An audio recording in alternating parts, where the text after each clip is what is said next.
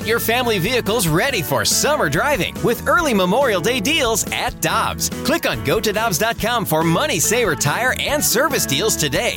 Dobbs, with 43 locations, real deals are always close by.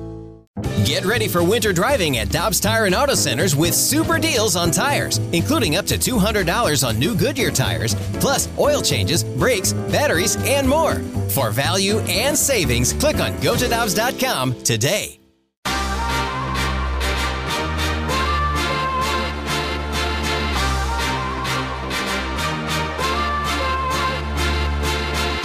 The Blues ended their 4-game losing streak last night in some impressive fashion. The Blues end up taking down a legit contender in the Eastern Conference in the New York Rangers, and they do so Blues are back. A score of 6-1? 6-2?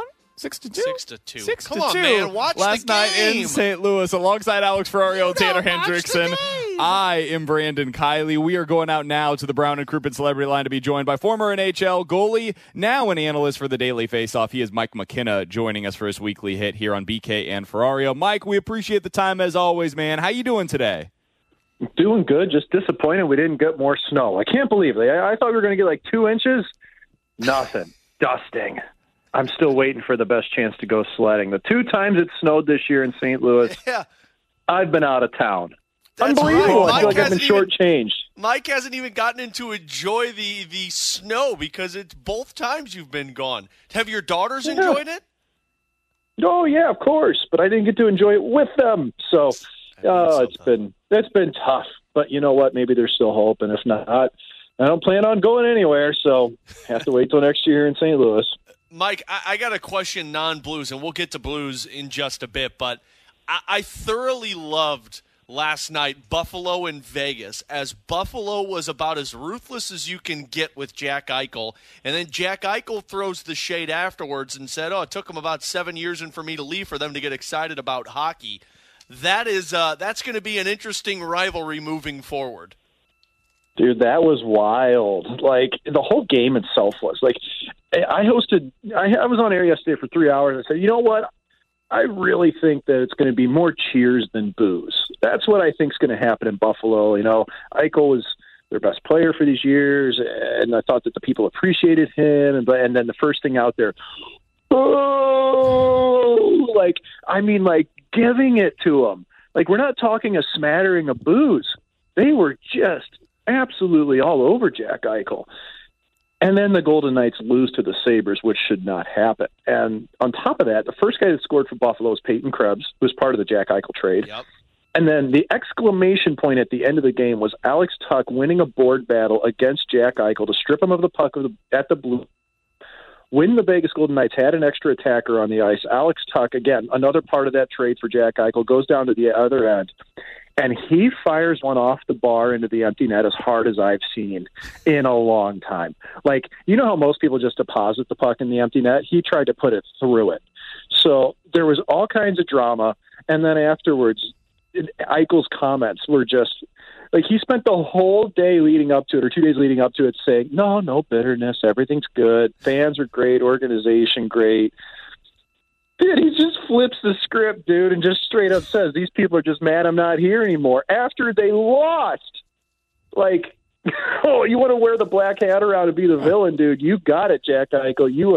You are now dead to people in Buffalo. So I tell you what, man, that was some high drama, and I'm here for it. I love it. It was. I was really hoping Pavel Buchnevich had that chance in New York, and unfortunately he didn't get it, although he had his breakaway opportunities. But I would imagine as a former player, Mike, where you go up against your team, even if you're not playing, that had to be pretty sweet for Pavel Buchnevich to watch his team pretty much dominate the Rangers all night last night, and on top of it, get his buddy and the best goaltender right now in the National Hockey League chased in the second period. Yeah, that was pretty wild to see, man. And, you know, it was a little different dynamic when you're not playing in it. And Buchnevich was the captain of the New York Rangers. He was a big piece, but he wasn't Eichel territory. And it wasn't really a contentious thing as much as Eichel, where it involved a medical procedure that the team didn't want to do and the player wanted to do. But you still want to always beat your old club. And I tell you what, man, I was flipping back and forth between these two games last night, and I missed a couple of minutes. And all of a sudden, oh my gosh, Blues are up 3-rip. It was instantaneous. And I go back and look at it and then go, man, yeah, they just chased who I think right now, Shesterkin's the best goaltender in the world. Okay. They chased him. And that hasn't happened. I don't think it's happened all season. If it has, it's only been once. And I tell you what, I'm not a coach, and I probably should never be a coach. But I would never, ever, ever split up Robert Thomas and Jordan Kyrou, man. Those two guys are just sick together. Like, the intuition that Thomas has at times where Kyrou's going to be and how to create the space in the lane to make it happen, like spinning off the defenseman to his backhand to make a blind pass through the slot right on the tape. Are you kidding me? Like, I understand that sometimes we can get frustrated watching Thomas, Kyrou. Maybe they look for a little bit too much, maybe too east-west at times. But, man, when they focus in and can get going together, they're just sick together, man. That's a dynamic duo you can only hope of drafting and developing from within. It's interesting that you mentioned that because, I mean, we had talked about the Blues and their struggles and their 4-game losing streak. And, I mean, Mike, neither me nor Alex were concerned about them, which is a weird thing, right? Because when you're in the midst of a 4-game losing streak and it happens against the Islanders, the Devils, and the Senators, most of the time you're probably going to be a little concerned about your team.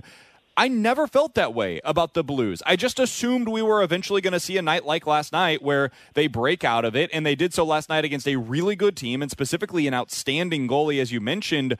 What is it about this team in your mind that allows them to do that, where they had a breakthrough suddenly? What's good about it is that it happens, but it worries me too, because they are so Jekyll and Hyde at times. You'll watch the Blues one game and they're just nowhere. And then they come out on fire the next. And it's like there still needs to be the consistency there night in and night out. And I think that's what really when you hear Ryan O'Reilly's comments, especially over the 4-game span where they weren't winning, you can hear that come through that, hey, we have got to find our identity and stick to it. And the key for me is that the Blues did it right away last night. If they start the game the way they should and get a little bit of success, like they need a little taste, they need a little carrot there, like getting your first goal of the game helps. But to just roll it, another goal right afterwards, the moment Barbashev scored, I knew that game was done. Like, because you could just feel that with the Blues, right? Like we've watched this. You can see that happening. And then you get the huge save from Husso. Like, I mean, a couple of just 10-bellers in the first. And when those things start to line up, it's good. I just think that it's got to be there more often, and you can't always expect your goalie to pull you out in the first. You got to be on your game right away. And I would be hesitant, though, to say that they're back. That comment made me nervous because you know how it is. One game doesn't make a season. But I do think it's been better lately. I love seeing Nico Mikkola drop the mitts. Like, yep. You know what I mean? Like, it's like, dude, this is what you need to see here, man. Like, I was encouraged by that. And it just, for me, it looked like an invested game. They were spirited in it. Yeah, they had the energy, which was noticeable from the get-go. And, for me, Mike, I thought Marco Scandella had a really good game. I believe he was +3 afterwards. Nico Mikkola, as you mentioned, I thought had a great game. Colton Parayko, Justin Falk, they looked good defensively. But for me, that doesn't change my mind. And now there's 5 games to go before the trade deadline on March 21st. And, Mike, the yo-yo game continues because I got another name for you. And you tell me if you like it or you hate it. Travis Sanheim from the Philadelphia Flyers. Well, I've played with Travis Sanheim. I like him. I think he's probably being dangled out there now that Ristolainen signed that 5-year contract with the Philadelphia Flyers. But I'm not sure that Sanheim would be much of an upgrade for the Blues. You feel me on that one? Like, I think he would slot in nicely. I think the Blues are still looking for a bigger splash. Like, I think you're still looking at Sherrod, or now especially, I think Hampus Lindholm is a name that could really be on their radar. Somebody that does everything really well, and especially with the Ducks now, I'm not sure that they're in the mood to really hang on to assets unless they think they can do a deal the way they please with Pat Verbeek. So I think Sanheim would be a complimentary piece, but he also does have a year left at a pretty high cap hit, and I think that the Blues might be looking more towards a pure rental on the back end this year. That's just my guess if they were going to do it. But I do like Sanheim. He's a good player, and he does seem to be on the way out in Philly. But yeah, what you said about Scandella is important. Like I think they needed him back in the lineup, but you also don't know how it's going to play out. What are the 6 going to be in playoffs? Like, you may see somebody that has been a mainstay even out of the lineup come playoffs if the Blues are able to make the trade that they want to solidify the back end. Can I ask you about another name that emerged this morning from Jeremy Rutherford's reporting, and that is Carson Soucy, the defenseman. He's in the third pair right now for the Seattle Kraken, but he's a guy that can play up in the lineup if needed. Is that not enough of a splash in your mind, or do you think he would fit a little bit better even than a Sanheim? Well, and Soucy, remember Soucy is who the Minnesota basically let go at they didn't protect him, I should say, for the expansion draft, which was kind of surprising. I thought that there was a couple other players that they might have. Good defensemen for the Wild, but a little bit older. And, the year in Seattle has been, you'd think it'd be a miserable season, but he's actually done a nice job for them. So I like Soucy a lot. If he becomes available, it's definitely somebody I'd be interested in. He has a left-hand shot, which that seems to fit the mold for what the Blues would want. But I would be kind of surprised if Seattle wouldn't hang on to Soucy just because he's 27 years old and they're trying to grow that franchise a little bit. But then again, if you get somebody with value like him, we've all seen what defensemen can go for at the trade deadline. David Savard got a first-rounder last year coming from the Columbus Blue Jackets to the Tampa Bay Lightning. And David Savard is a 5'6" defenseman on the Tampa Bay Lightning. If the Seattle Kraken can get something that's even remotely close to that for Carson Soucy, and they're trying to build out that franchise, you have to think that they would take advantage of it. Soucy would be a good piece. I would like him as a Blue. I'd like him more in Sanheim. I'll say that. Mike, final one from me, and I've seen a lot of people, Elliot Friedman was talking about it yesterday, that the Blues are still considered to be talking about Jakob Chychrun. Ben Sherratt, of course, is the name that pops up. Should fans move on from Jakob Chychrun, or do you believe that that's still a real possibility for Doug Armstrong?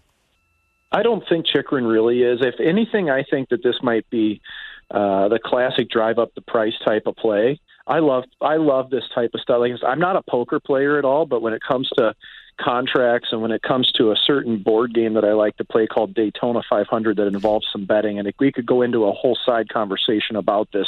Any of my close friends know what we're talking about. I love bidding people up, and I think that there's teams out there right now that would be in direct competition with the Blues for Chychrun that the Blues would like to see have to pay a little extra on it. You look at the Western Conference, the LA Kings, that's a team that the Blues may have to go through. If they're going to pick up Chychrun, you're always going to face them. What are they willing to give up? Even the Florida Panthers. So I'm not sure that the Blues are truly in on Chychrun unless they could get him at a price that's lower than what I think it's going to take, because he's a hell of a player. And he's been playing much better lately. He's got some activated defensemen with him now that Toronto picked up. Lyubushkin had been his partner previous this year. It wasn't a good pairing for him. So I don't know. I don't really see Chychrun ending up as a Blue, but man, I love the poker that Doug Armstrong plays sometimes, because you never know how you can force another team to overplay their hand. He's Mike McKenna. We hear from him each and every week on Fridays here on 101 ESPN. Mike, we appreciate the time as always, man. Enjoy your weekend, and I'm sorry that the snow just didn't accumulate the way that you were looking for, man. And let's hope it doesn't. Mixed reactions on the call today. That's all right. It's St. Louis, man. We get all 4 seasons. We should just be happy that we get that. That's true. Save the snow for June, right? Sure. Yep. All right. Thanks for having me on as always, guys. Always a good chat.